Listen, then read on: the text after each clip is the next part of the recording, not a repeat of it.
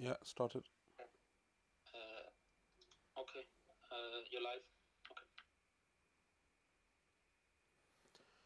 السلام عليكم ورحمة الله وبركاته. بسم الله الرحمن الرحيم. الحمد لله رب العالمين.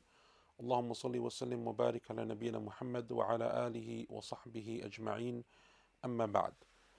Welcome to everyone inshallah ta'ala for another lesson Quranic progression, and I hope that everyone inshallah ta'ala is keeping well and healthy, and that Allah subhanahu wa ta'ala is keeping everyone safe and their loved ones as well. And one of the things that we can, that it's more difficult to do in the situation that we're in is to keep in touch and keep in contact with those people that we would usually in the manner that we are accustomed to. So visiting our elders, visiting our relatives, visiting people who we are close to, and obviously that includes visiting our brothers and sisters as we would usually in our masajid and in the Jum'ah prayer and generally in the masjid. Um, you know, Even for ourselves in this class, it would usually be held in a masjid where there are people that are coming for the salah and where there are people coming to attend this class. And so one of the things that's always good to do, and it's a good reminder as well, is that there are ways in which we can keep in touch and keep in contact with one another to just check up on each other and make sure that inshallah ta'ala everyone is well and healthy and that no one needs anything, because within every single one of our communities there will be people who've been afflicted with COVID-19, who are ill, who have maybe mild symptoms, maybe not severe symptoms, but they are still ill, so they have to self-isolate. They are maybe have a high temperature, a persistent cough, and those other symptoms that we're now very well aware of. And so those people, if they are in your community and you keep in touch with them and they need help, they need you to drop something off, they need you to buy something for them, they need you to perhaps occasionally cook for them, then that's something which is one of the greatest acts of worship that you can perform, especially in a time like this, in a way that's safe for you and safe for them, by abiding by the restrictions and the guidelines, but also by helping them in a manner that you can. And the Prophet told us, sallallahu alaihi wasallam, "Wallahu fi auni al-abdi ma kan al-abdu fi auni akhi." Allah is in the help and the assistance of a person so long as they are in the assistance of a fellow person. And so that's something which is very good that we can do. And so one thing that I would like you to do, please, for those of you that are following us on this lesson, please inshallah ta'ala in the comment section on the portal, send salams and just let us know that you're doing well, inshallah, that you're okay, that you're healthy. And it's something which, even we can, as a class, even though we're kind of virtual now and we're all online, but it's a way that we can continue to keep track with one another and keep, making sure that inshallah ta'ala we're well and that everything is going okay. So that's something which I would encourage you to do anyway amongst your family and your friends, and to do that with that intention is an amazing act of worship. And in the same hadith, the Prophet told us, sallallahu alaihi wasallam, that whoever relieves from another believer any distress and hardship, Allah will relieve from them one of the distresses and hardships of Yawm al Qiyamah, of the Day of Judgment. And so, relieving a hardship and a stress isn't necessarily, something major. It can be the smallest of things and the smallest of issues that you can help someone with, just to make things slightly easy for them. And every one of us in our communities has people who require that help: elderly people who can no longer go out, people who are maybe have long term health conditions that find it difficult to go out. And so it is good for us, therefore, to be able to keep in touch with them. And so please, just send salams on the portal and just let us know, inshallah ta'ala, that you're doing okay. So this week, inshallah ta'ala, we're going to begin with the tafsir of Surah Al-Adiyat. Surah Al-Adiyat. And last week, or towards the end of last week, as we went through a lot of issues concerning COVID 19, just as a reminder, but what we finished with was the conclusion of Surah Al Qari'ah. And Surah Al Adiyat is the 100th surah of the Quran. The 100th surah of the Quran, which means that we have now, as we come to the end of our second year of QP of Quranic progression, we have, by the grace of Allah subhanahu wa ta'ala and by His blessings and through His mercy, we have completed the tafsir of 14 surahs of the Quran. And so Surah Al Adiyat is the 15th surah that we are making tafsir of, and inshallah ta'ala over the next few weeks we will complete this as well before we break for our usual break just before the onset of the month of Ramadan. Surah Al-Adiyat is a surah in which Allah subhanahu wa ta'ala speaks about the some of the main ills and some of the main diseases and some of the main weaknesses that are inherent within mankind.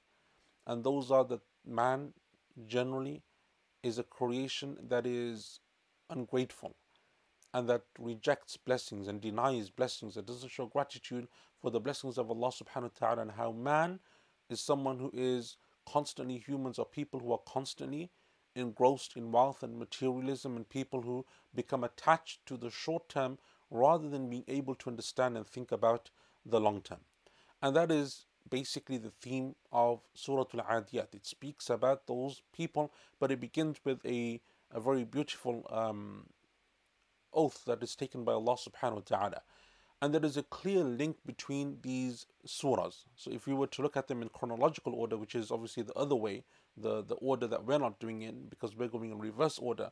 But if you were to go in, not chronological order, sorry, but the normal order of recitation of the Quran, so you start from Fatiha, Baqarah, and so on, you would come to Surah Zalzala first, then Adiyat, then Qari'ah, and then At-Takathur. And there is a clear link between these surahs in terms of their theme and subject matter, and in terms of their connection to one another and how they relate to one another. So in Surah Zalzala, when Allah Azza wa Jalla is speaking about Yawm al-Qiyamah and the Day of Judgment and some of the terrors of that day, and the very vivid nature in which Allah subhanahu wa ta'ala speaks about Yawm al-Qiyamah, Allah Azza wa Jalla concludes that surah, as you know, by saying, فَمَن يَعْمَلْ مِثْقَالَ ذَرَّةٍ خَيْرًا يَرَى. Whoever does even an atom's weight, a mustard seed of good, will see it on that day. وَمَن يَعْمَلْ مِثْقَالَ ذَرَّةٍ شَرًّا يَرَى. And whoever does even a mustard seed of evil on that day, then they will see it. And then Allah Azza wa Jal transitions into Surah Al-Adiyat. And Surah Al-Adiyat, as we said, is a surah that then starts speaking about why the vast majority of people will be in the category of the latter and not the former. Meaning that they will be the people who see their evil deeds as more. And those are the ones that they will have and come and bring on Yawm al-Qiyamah in a vast quantity, as opposed to their good deeds. And one of the greatest reasons for that is because they are people who have turned away from Allah subhanahu wa ta'ala, denied Allah's blessings, not understood the many blessings that Allah Azza wa Jal has bestowed upon them. And it is so easy when you're in the normal daily grind of life to become blind to the many blessings that Allah subhanahu wa ta'ala and favors that Allah Azza wa Jal has given to us. It is a very easy thing to do. And unless you constantly remind yourself, and unless you constantly recognize Allah's blessings, and unless you constantly remember that this is something which should be a priority, that you should thank Allah subhanahu wa ta'ala and show gratitude for what He has blessed you with, then we fall in danger of becoming those people who are heedless in terms of Allah's blessings. And the situation that we're in now is a very good example. Even the smallest things, and I'm speaking from the UK, where we're being told to stay in our homes and only leave our homes for necessity and for need. If you need to go to the doctor, you leave. If you need to go and buy essential food items, you leave. But otherwise, you stay in your home. And even if you're outside, unless you're with your own family, the people who live in your household, you're not allowed to have more than 2 people together at any single time. All of these different restrictions, which have now made us even appreciate the blessings that we never even considered to be blessings. Not because they weren't blessings, but because they were so normal and so everyday that even when someone told us, remember Allah's blessings, we will think about money. We will think about, maybe the small things that we get to eat and enjoy. But whoever thought that from the blessings of Allah is being able to walk outside of your own home and to be able to freely walk and mix and mingle? Whoever thought that one of the greatest blessings that Allah Azza wa Jal has given to us is just the safety and security of being able to drive to work or take your kids to school, or being able to go to the masjid without fearing some type of disease or illness that may affect you and affect those around you. And that shows us that we have become so oblivious to some of those small blessings. And Sadaqallah, how truthful is Allah Azza wa Jal when He says, وَإِن تَعُدُّوا نِعْمَةَ اللَّهِ لَا تُحْصُوهَا. If you were to try to enumerate Allah's blessings, you would be unable to do so. And that's not just the blessings of Allah subhanahu wa ta'ala that we can start to think and write about. It is the blessings that Allah has given to us that we don't even know that they're blessings, that our minds have yet to understand and appreciate, our minds have not gone to those tangents where we even consider them to be blessings because of how much or for how granted we take them to be. And so Allah subhanahu wa ta'ala in this surah, this is a surah that speaks about that very true reality of people who reject Allah Azza wa Jal, and instead, as Allah will say and as we will come on to, وَإِنَّهُ لِحُبِّ الْخَيْرِ لَشَدِيدٌ, but instead mankind has an attachment and a severe love that doesn't allow a person to sorry guys, let me just try something here. Doesn't allow a person to even remember and acknowledge what Allah subhanahu wa ta'ala has bestowed upon them. And so Allah Azza wa Jal, this is the theme, or one of the themes of Surah Al-Adiyat. And then Allah subhanahu wa ta'ala transitions, as we've already covered, into Surah Al-Qari'ah. And Surah Al-Qari'ah then in some ways repeats what Allah subhanahu wa ta'ala mentioned in Surah Al-Zalzala, when He said, as we mentioned or in our previous lessons, فَأَمَّا مَنْ ثَقُلَتْ مَوَازِينُهُ فَهُوَ فِي عِيشَةٍ رَاضِيَةٍ وَأَمَّا مَنْ خَفَّتْ مَوَازِينُهُ فَأُمُّهُ هَاوِيَةٌ. When Allah speaks about the heaviness of the scale of deeds and the lightness of other people's scale of deeds. And so therefore that's something which also has a clear link between these surahs. All of them are speaking about Yawm al-Qiyamah, they're speaking about our deeds, they're speaking about how on Yawm al-Qiyamah we will understand the value and the preciousness of even the smallest act of good that we could have done, and even the smallest act of evil that we did do and that we didn't leave. And that is why the Prophet told us sallallahu alaihi wasallam in terms of good deeds, لا تحقرن من المعروف شيئا. Don't belittle any good deed, even if it is to smile at a fellow Muslim. And that is because it is those deeds that perhaps will weigh heaviest on our deeds on Yawm al-Qiyamah. And Allah Azza wa Jal knows best. Allah subhanahu wa ta'ala knows best.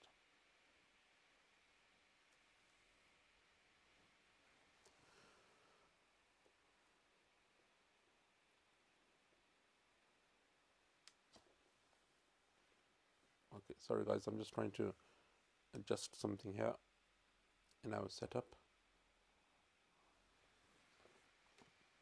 Okay, so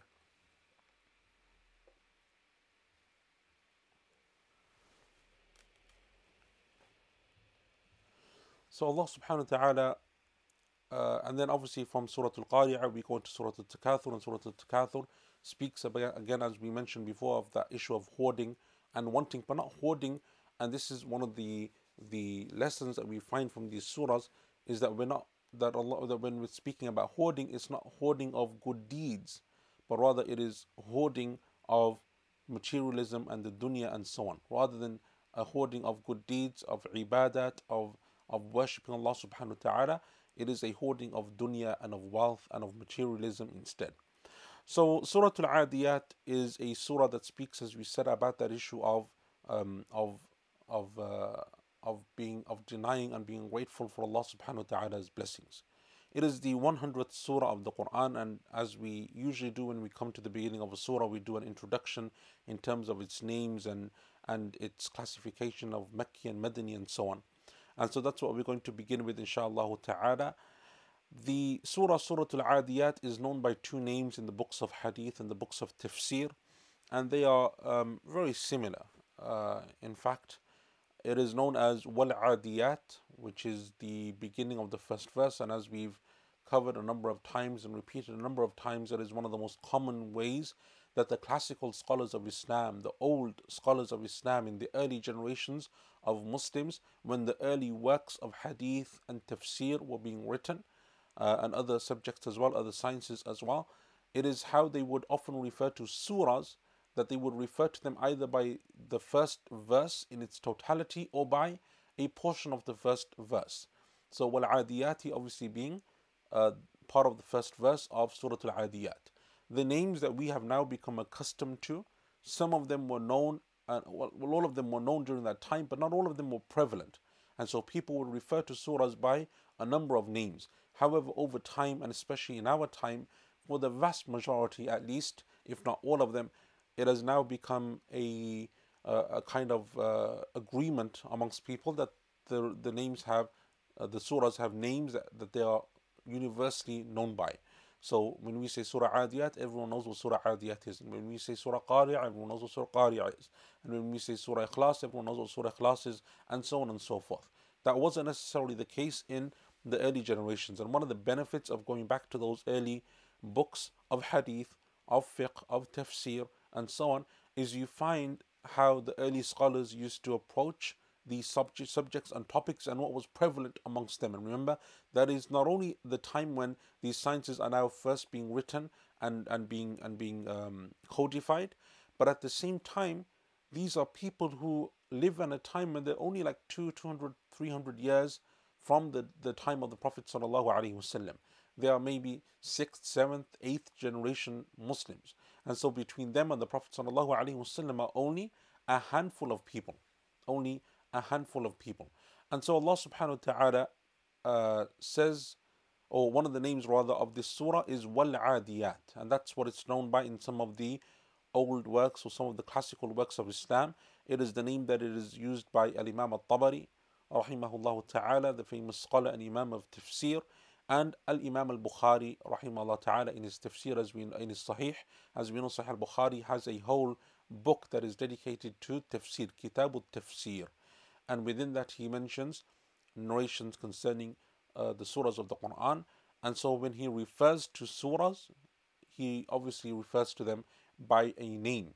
And so that is also an indication of how it was known amongst them. And obviously Imam al-Bukhari rahimahullah ta'ala, as well as many of those other early scholars of tafsir, were also scholars of hadith, and scholars of hadith were also scholars of tafsir. So Imam al-Bukhari is a scholar of hadith, but many of his teachers are well-known scholars of tafsir as well, or his teachers' teachers are.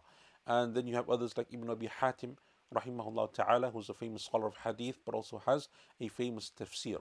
Imam al-Tabari, as we said when we went through that special on his tafsir, his methodology, his life, his biography, was not only an amazing scholar of tafsir, but he was known for his knowledge of hadith, as well as being a faqih and a historian, and so on and so forth. So that's the first name that is known by Wal Adiyat. The second name that it is known by is Suratul Adiyat, Al Adiyat, so without the waw. And that is the name obviously that we refer to it now as. That's the name that it has kind of just become known and become known by. And really the difference between the two is I think minute. Obviously it is just the waw, the Wal Adiyat or Al Adiyat. So Ibn Abi Hatim rahimahullah, from the early scholars of tafsir, whose tafsir, Ibn Abi Hatim is one of the earliest compilations of tafsir that we have as well. He refers to it as Al-Adiyat, and it seems that towards or after that time, around the 5th, 6th, 7th century of Islam, that was the name that became well known for this surah, and it's the name that people kind of took upon and settled upon. And that's because Ibn Hajar rahimahullah ta'ala, when he comes to his explanation of Sahih al-Bukhari, he refers to the surah as Al-Adiyat and not Wal Adiyat.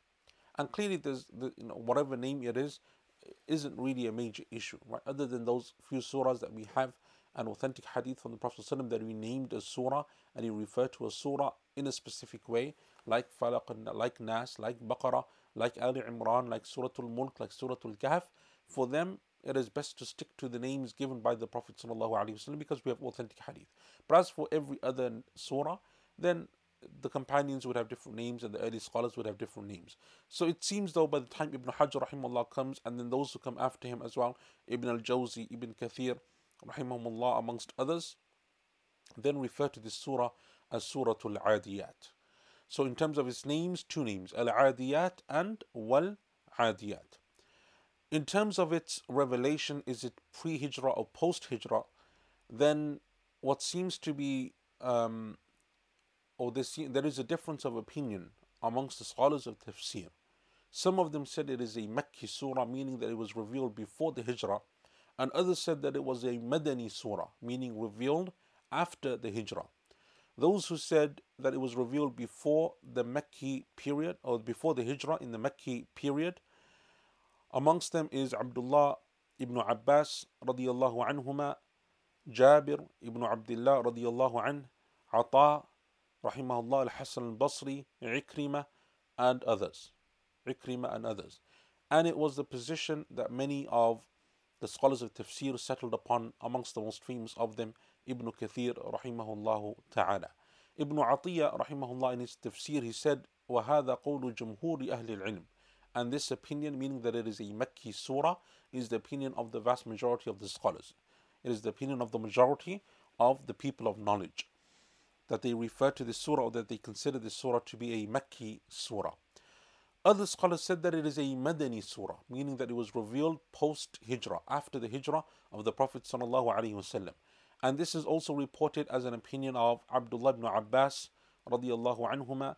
It is said that it was the opinion of Anas ibn Malik radiallahu an, the famous companion. His famous student Qatada rahimahullah is also considered to hold this opinion, as well as the scholar of tafsir Muqatil, amongst others.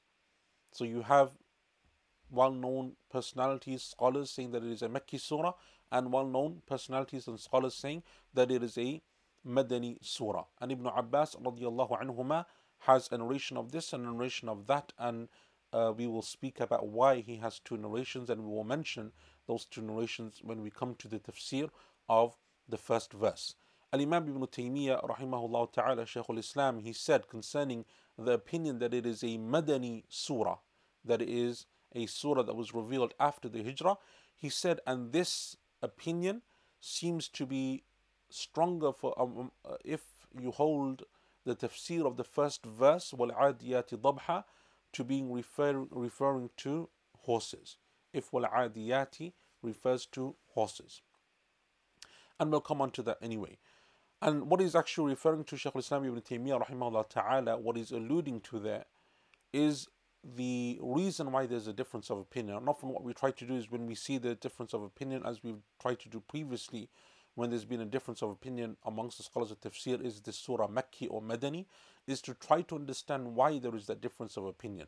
And this is something which is always good for a student of knowledge, for someone studying, to be able to appreciate and understand why there is a difference of opinion. So we know that there's differences of opinion on many things.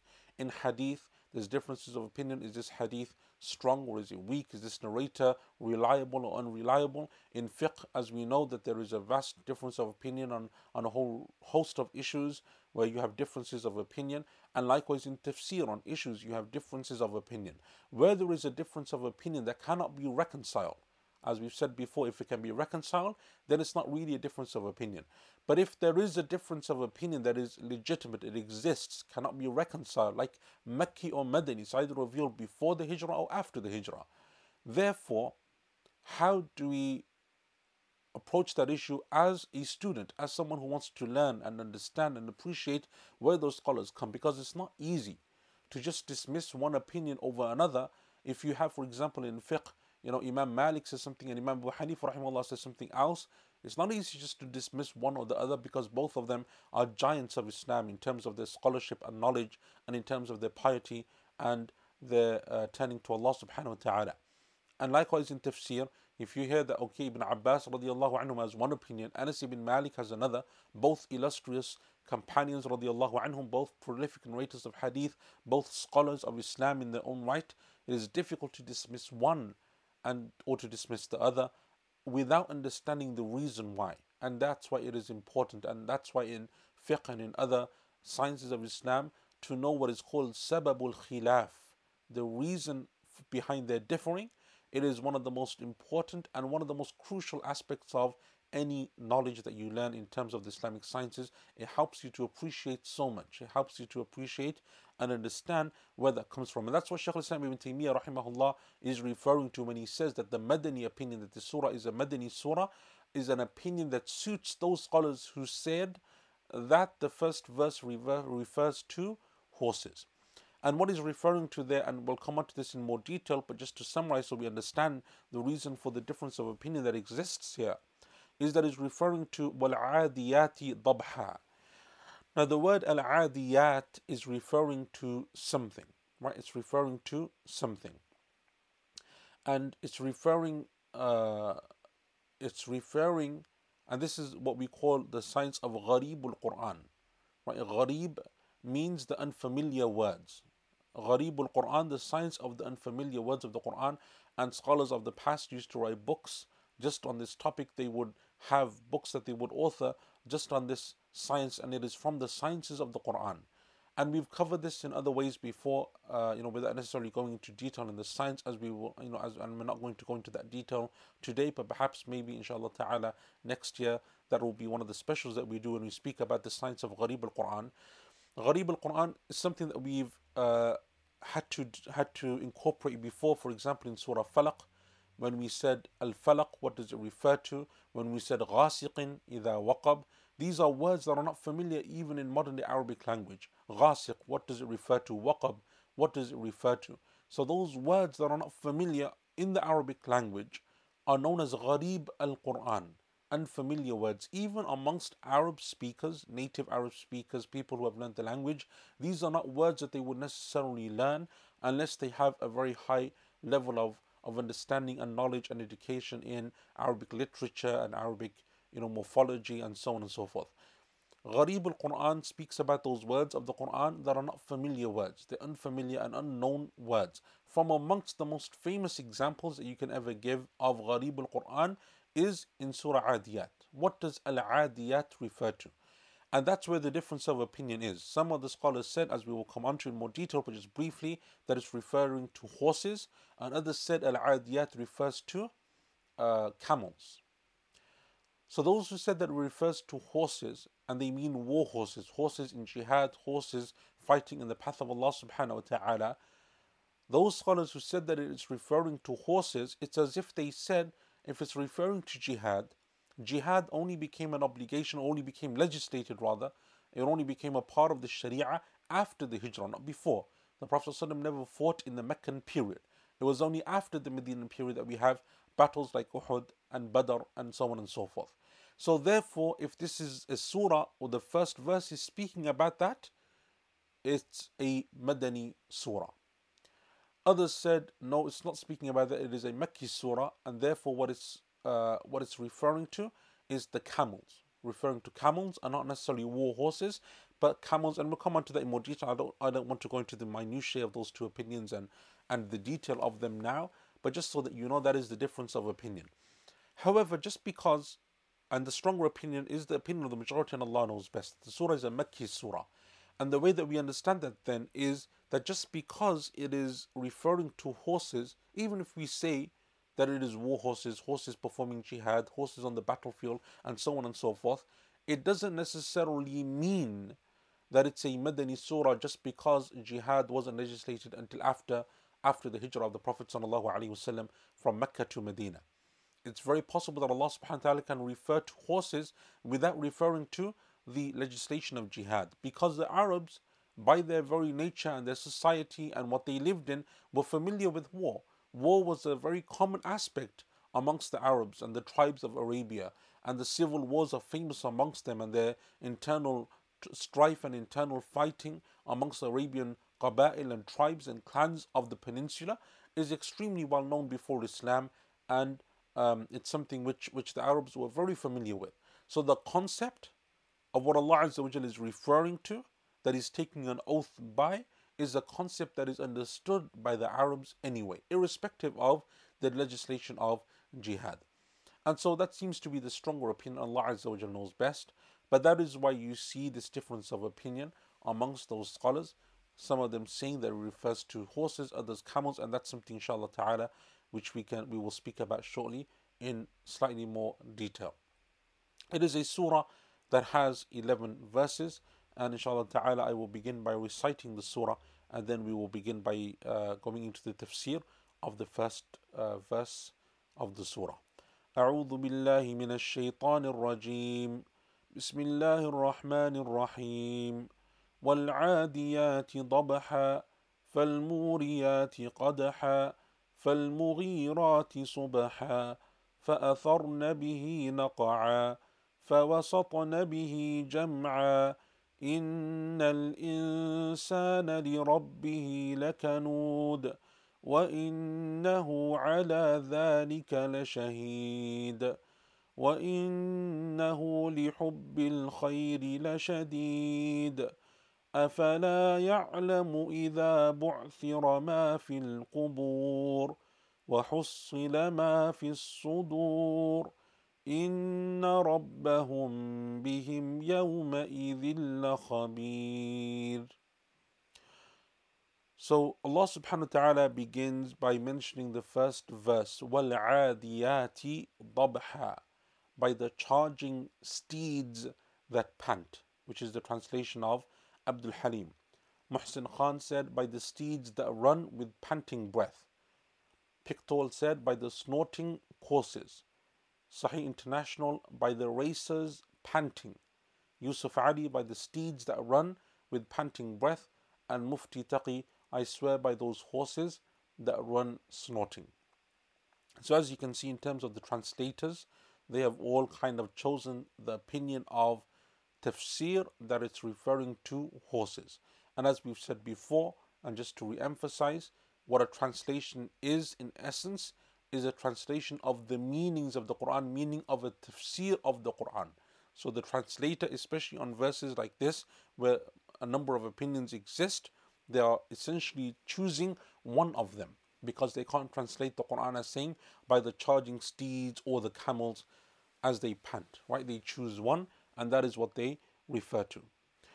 So this verse, we're going to split it into two, وَالْعَادِيَاتِ, number one, and then ضَبْحًا, which is the second half of the verse. Al-Adiyat is where we have a difference of opinion amongst the scholars of tafsir. The first thing to mention is that Allah subhanahu wa ta'ala is taking an oath by this. So the waw at the beginning of the first verse is waw al-qasam, the waw of an oath. And in Arabic, one of the ways that we take an oath is by adding the waw at the beginning.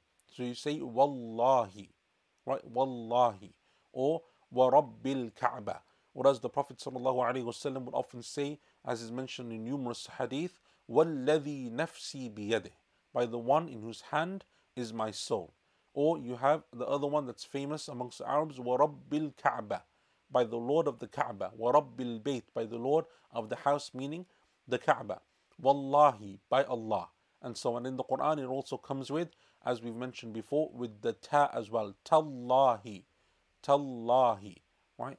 So Allah Azza wa Jalla is taking an oath, and as we've discussed before, when Allah Azza wa Jalla, for example, takes an oath by time, wal asr, and in other surahs of the Quran or other parts of the Quran and most surahs to come, Allah Azza wa Jalla does this often. وَالشَّمْسِ وَضُحَاهَا وَاللَّيْلِ إِذَا يَغْشَاهَا وَالنَّهَارِ إِذَا تَجَلَّاهَا. All of the wows at the beginning of these verses is a waw al-qasm.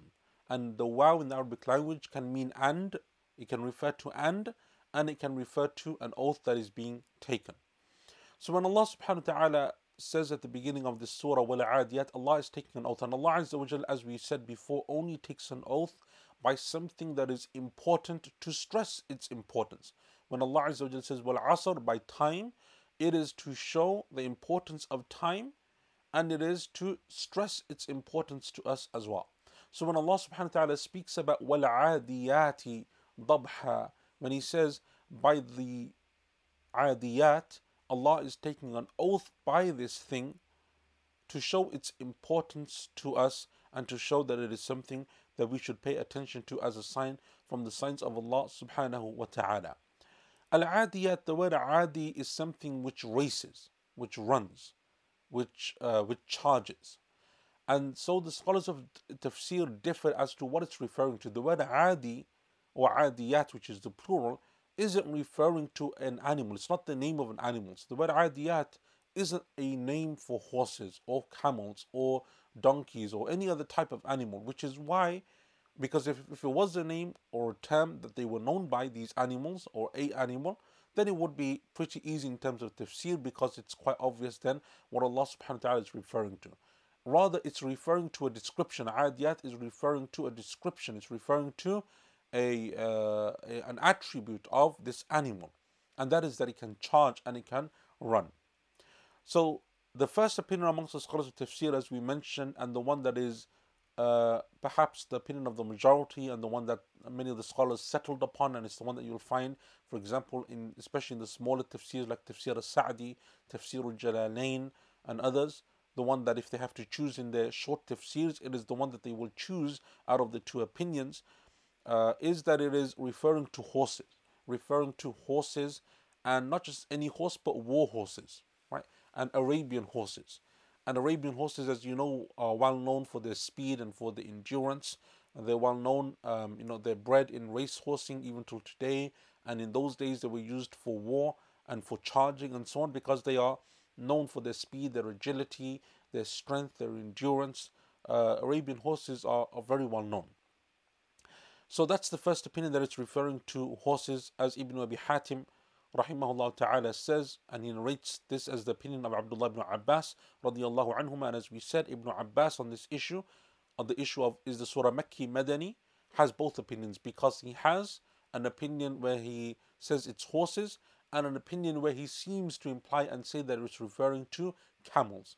And because of his double opinions on this issue, therefore he has the two opinions in terms of it being a Makki or a Madani surah as well. But the first opinion of his, and the one that is more well known from him, radiallahu anhuma, is that it's referring to horses, and he gives a reason behind the revelation of this surah, a cause of revelation. He will, Ibn Abi Hatim in this narration, as well as Al-Wahidi in his book of Asbab al-Nuzul, causes of revelation, also mentions a similar narration. However, both of these narrations, to the best of my knowledge, and Allah knows best, are not authentic. They have weakness within them.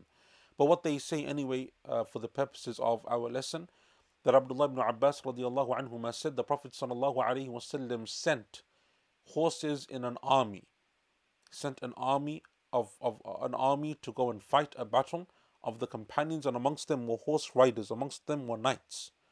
فَاسْتَمَرَّتْ شَهْرًا, and they were absent. The army was absent for a month, and the Prophet ﷺ didn't receive any news from them, about them, concerning them. And so Allah Azza wa Jal revealed to him, وَالْعَادِيَاتِ ضَبْحًا, by the charging steeds that pant, referring to their horses as they are charging the enemy and fighting them. And Al-Wahidi, and obviously Ibn Abi Hatim, rahimahullah, died in the year 327 Hijri. Right, Ibn Abi Hatim. So he's from around the same era of Al-Imam al-Tabari rahimahullah. Slightly after them, Al-Wahidi, who died in 468 Hijri, he says, and he narrates a narration of Muqatil rahimahullah, who mentions, and again it is a mursal narration, because Muqatil is not a companion, he wasn't there, but he doesn't mention who he took this from. But Muqatil says that the Prophet ﷺ sent an expedition, an army of companions, to fight in the area of the tribe of Kinana. And amongst them, or the person that was leading this expedition, was the companion Al-Mundhir ibn Amr al-Ansari. Al-Mundhir ibn Amr al-Ansari. But the Prophet ﷺ didn't hear about them, any news. No news came to him concerning this expedition or this army that had set out. So the hypocrites began to say, all of them have been killed. They lost, and all of them have been killed. So Allah subhanahu wa ta'ala revealed, وَالْعَادِيَاتِ ضَبْحًا, by the charging steeds that pant, meaning those horses that are away. Those are the two narrations that we have. As I said, there is weakness in both of them. And Imam Shawkani rahimahullah ta'ala said the word adiyat is the plural of adiyah. Adiyah. And it refers to something that runs, something that charges in and runs with in a very fast way. And Al-Imam Al-Mawardi rahimahullah ta'ala said they are called adiyat because they come from the root word of adu. Adu means enemy. And they're called adiyat because these are war horses that charge the enemy. And when they come in speed and with the ferocity that they come with, and they charge the army or the enemy, then it casts fear and terror into the hearts of the enemy. As you know, if you have a group of, or if you have a line of soldiers who are standing on the ground, infantry, and you have horses that are charging them, knights on horseback, coming with that speed and with that ferocity, it is the fear that is being cast into the hearts of the enemy. And so it comes from the word adu, and from it you have the word adiyah, which is the singular, and adiyat, which is then the plural. And Qatada rahimahullah ta'ala, he has an opinion and he has a narration in which he says Al-Adiyati Dabha refers to horses as well. And Ibn Abbas radiallahu anhuma in another narration of his. So the first one was concerning the cause of revelation, but this is his statement concerning the tafsir of the verse. He says that it's referring to horses because there is no other animal that pants. And the word dabha means to pant. There is no other animal that pants other than a horse or a dog. Horses and dogs are the two that are panting, and clearly dogs, because of their status in Islam and generally, what they're considered to be in terms of their spiritual impurity and so on, isn't what Allah Azza wa Jalla is referring to, and so therefore it is clearly horses. However, Ibn Atiyah rahimahullah ta'ala, when he mentions this opinion of Ibn Abbas, he says that I think that this statement of Ibn Abbas is not authentic from him. Ibn Atiyah, the famous scholar of tafsir from the scholars of Spain, of Andalus, he says in his tafsir, he says that I don't think that this is an authentic opinion of Ibn Abbas, because it is not correct that only horses and dogs pant. Rather, camels can pant, and other animals can pant, like foxes and wolves and so on and so forth. They are also known to be able to pant, and in the Arabic language, all of them are known to pant and are described as animals that pant as well. And so therefore, he seems to dismiss this particular statement, not the opinion of Ibn Abbas that he says that it's horses, but this particular statement of his he seems to dismiss, and that is that Ibn Abbas radiallahu anhu is saying that it must be a horse because only horses and dogs pant, and Allah Azza wa Jal knows best. So that is the first opinion, that is referring to horses, and not just any horse, but the horses that are fighting enemies. So the horses of jihad, the horses that are fighting in war, the horses that are fighting fi sabilillah, in the path of Allah subhanahu wa ta'ala, to please Allah Azza wa Jal. And that is an important thing to remember. That caveat right there is important to remember, that it's not just any horse, people that are just using horses as a mode of transportation, or using horses just because they're breeding, or horses to race, or whatever else. It is referring to horses that are there to charge at the enemy and to fight in the path of Allah Azza wa Jal. And that is what Allah Azza wa Jal is taking the oath by. That is what Allah subhanahu wa ta'ala is praising in this verse. As opposed to, as we said before, one of the themes of this surah is people who are just concerned about materialism, dunya, wealth, materialism and more materialism. Allah Azza wa Jal instead is praising those people who are serving their religion, serving their Lord, serving their Creator subhanahu wa ta'ala, and working for their akhirah and for the next life instead. The other opinion amongst the scholars of tafsir is that it refers to camels, and in particular the camels that people ride as they perform Hajj. The camels that people ride, obviously in that time, as they travel for Hajj and as they move in Hajj from one site to another, from one mash'ar, from one place to another, from Mina to Arafah, and Arafah to Muzdalifah, and from Muzdalifah back to Mina.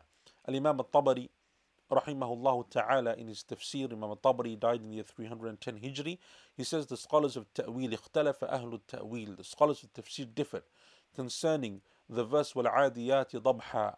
So some of them said that it refers to the horses as they charge their enemy and as they attack them, and others from amongst them said that it refers to the camels. And he mentions the first opinion of it referring to horses as being the opinion of Ikrimah rahimahullah, the famous student of Ibn Abbas, and Ata, another student of Ibn Abbas, and Al-Dhahak, and Al-Hasan al-Basri, and Abu al-Aliya.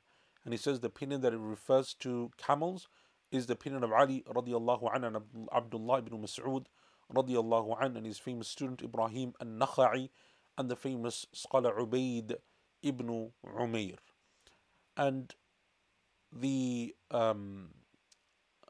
a narration of Ali radiallahu anhu that is mentioned, and that is that Abu Salih, who's one of the students of Ali radiallahu anhu, one of his students, he said concerning this verse that it refers to camels. وَالْعَادِيَاتِ ضَبْحًا is referring to camels.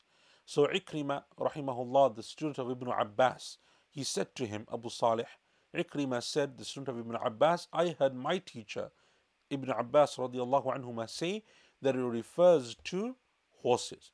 So Abu Salih said to him, the student of Ali, Abu Salih, said to him, Mawlaya afqahu min mawlak. My teacher or my master is more knowledgeable than yours. My teacher is more knowledgeable than yours. And so that's one statement that is reported from them. And Abdullah bin Mas'ud radiallahu an, as we said, his opinion is that it's referring to camels, but he specifies them in a statement of his, and he says, Hiya al-ibilu fil hajj. It is the camels during the season of Hajj. And what I wanted you to focus on the horses as being horses that are performing jihad, the reason why I said focus on that issue there is because now when it comes to camels, it's not just any camel, it's not just camels that are being used for meat to eat or camels that are being used to transport or ride. It is camels also that are being used to worship Allah subhanahu wa ta'ala in the service of Allah Azza wa Jal.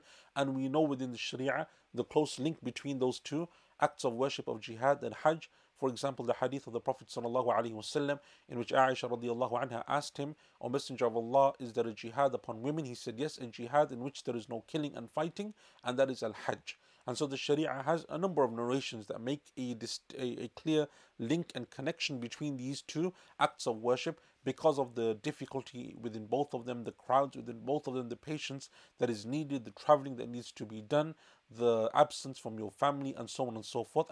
And clearly, in Hajj, you have at times fatalities and people that pass away and people that are injured, people that fall ill as well.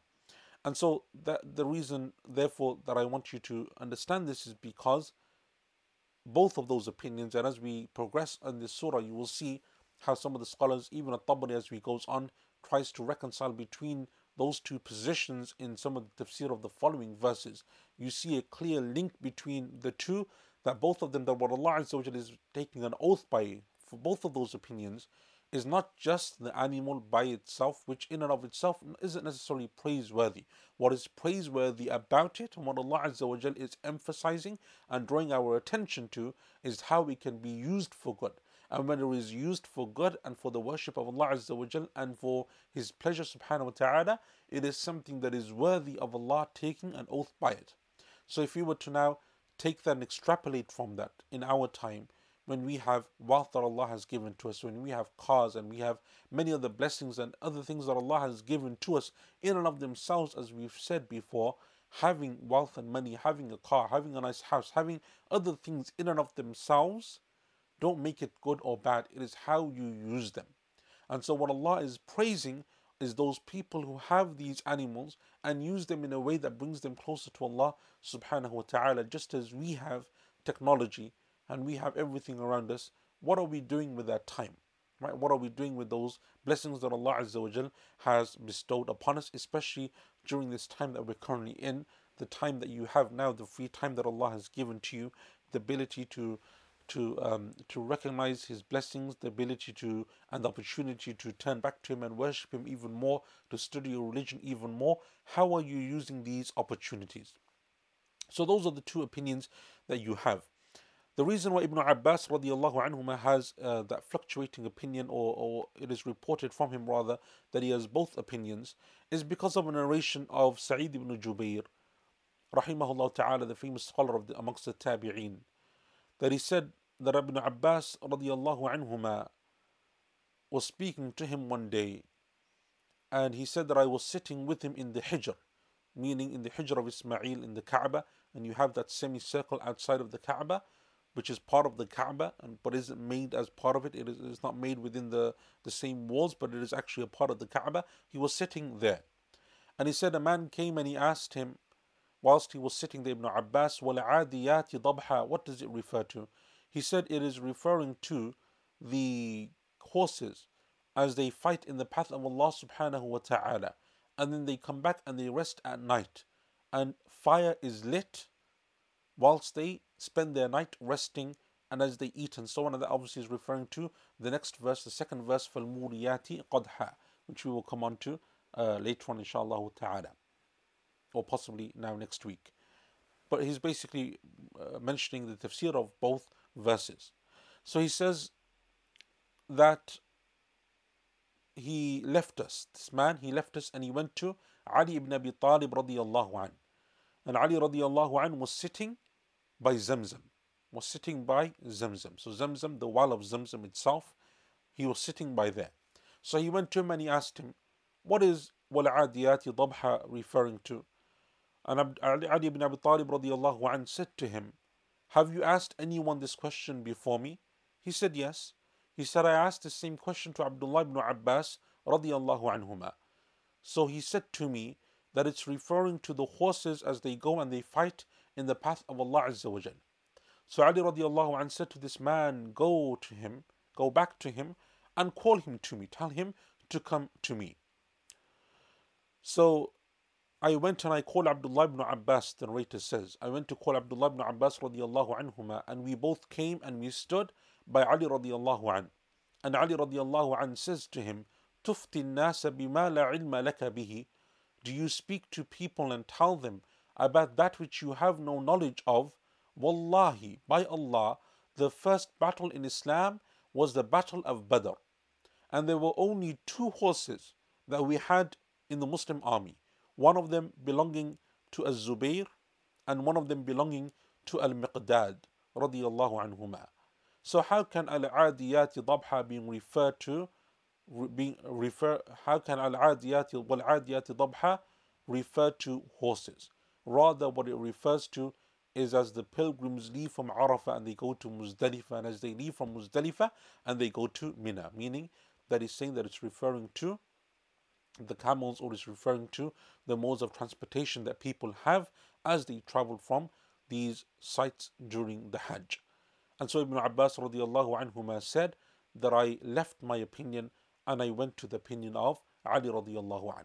And that's because of that statement of Ibn Abbas, that you have both of those narrations that he says sometimes, or you have narrations that in which he says that they are referring to horses, and narrations in which he says that they are referring to camels.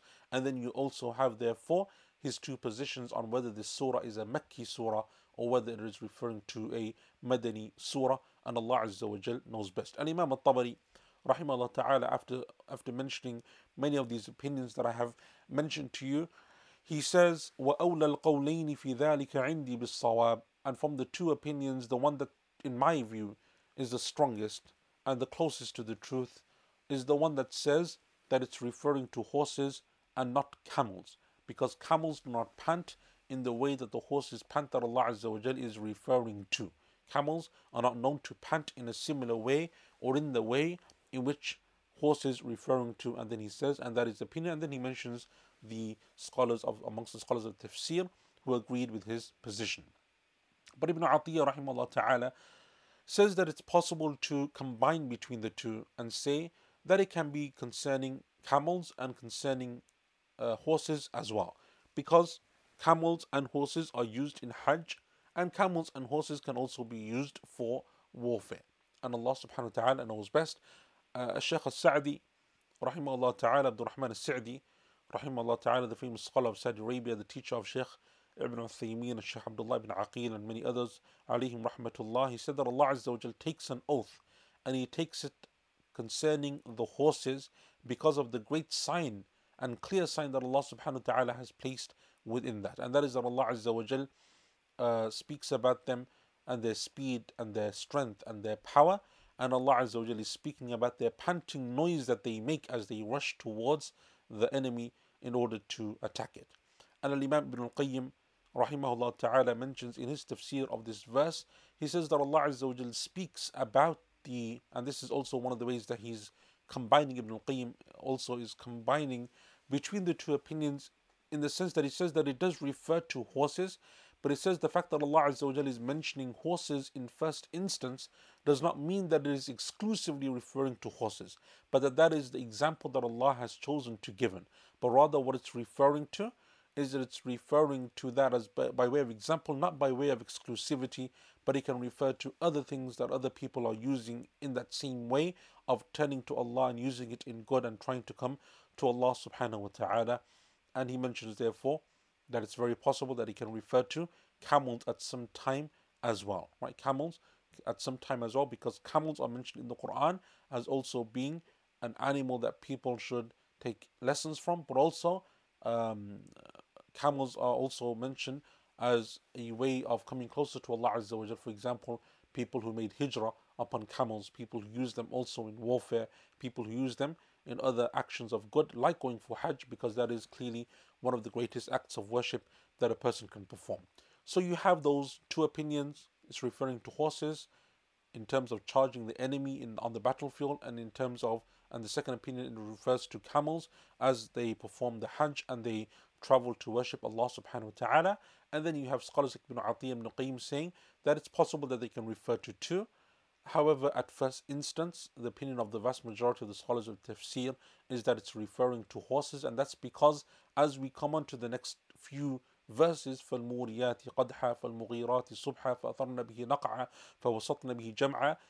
We have to see what Allah Azza wa Jal continues to say, and they say that the siyaq, or the context of those verses, and the way that Allah Azza wa Jal continues speaking about them, the descriptions that Allah continues to give, refers to horses more so than it refers to camels, and Allah Azza wa Jal knows best. The second half of that verse, ضبحا والعاديات ضبحا. ضبحا refers to breathing that is heavy or panting. And Ali radiallahu anhu, Abdullah ibn Abbas radiallahu anhum, and others, all of them said that ضبحا refers to breathing, and essentially it refers to, in terms of horses, the panting that the horse makes as it runs at high speed.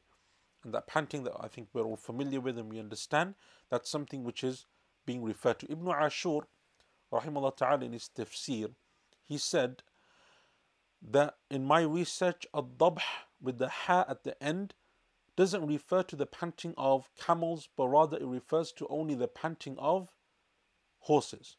In the Arabic language, when the Arabs speak about the camel panting, the end of the word has an ayn, not a ha. So it is not dabh, but dab'a. Dab'a. So with the ayn at the end instead of the ha. The ha, he says, refers to horses. The ayn is what refers to the heavy breathing of the camels.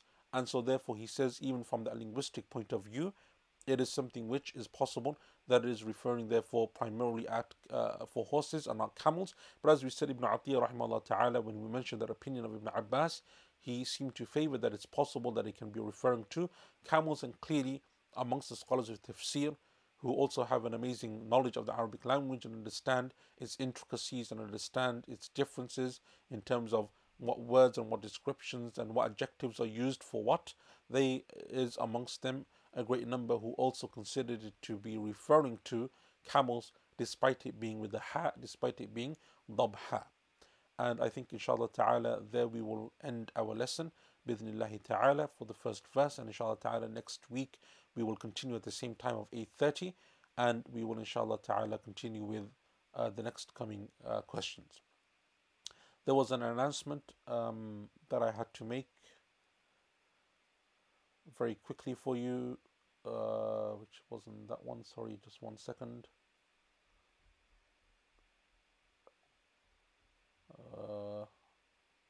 Was here somewhere. I think the announcement was that we have an Instagram page now for Quranic Progression. So if you go to instagram.com/Quranic Progression, if you subscribe to that channel or like it, whatever it is that you have to do with Instagram. I don't have Instagram, so I'm not sure. But however you follow that stuff, then our, so if you follow us at instagram.com/Quranic Progression, then our team, inshallah, is posting daily or posting reflections from the class, and they're sharing stuff that inshallah ta'ala you can benefit from. So please, if you follow Instagram, you have Instagram, please follow us on instagram.com/Quranic Progression. So Jazakumullah khair again for attending and being with us, inshallah ta'ala. I hope that Allah Azza wa Jal keeps you all safe, and that Allah subhanahu wa ta'ala makes your affairs easy for you, that Allah Azza wa Jal cures the sick from amongst us, and that Allah subhanahu wa ta'ala has mercy upon our brothers and sisters who have passed away due to this illness and this disease. May Allah Azza wa Jal continue to protect us and protect our communities and our families and our loved ones. May Allah Azza wa Jal make this a time in which we reflect and come closer to Him, increase in reward, and may Allah Azza wa Jal make it a means of expiation for our sins and a means of raising our station in this life and the next. Jazakumullahu khairan wa sallallahu ala nabiyyina Muhammad wa ala alihi wa sahbihi ajma'in. Wassalamu alaikum wa rahmatullahi wa barakatuh.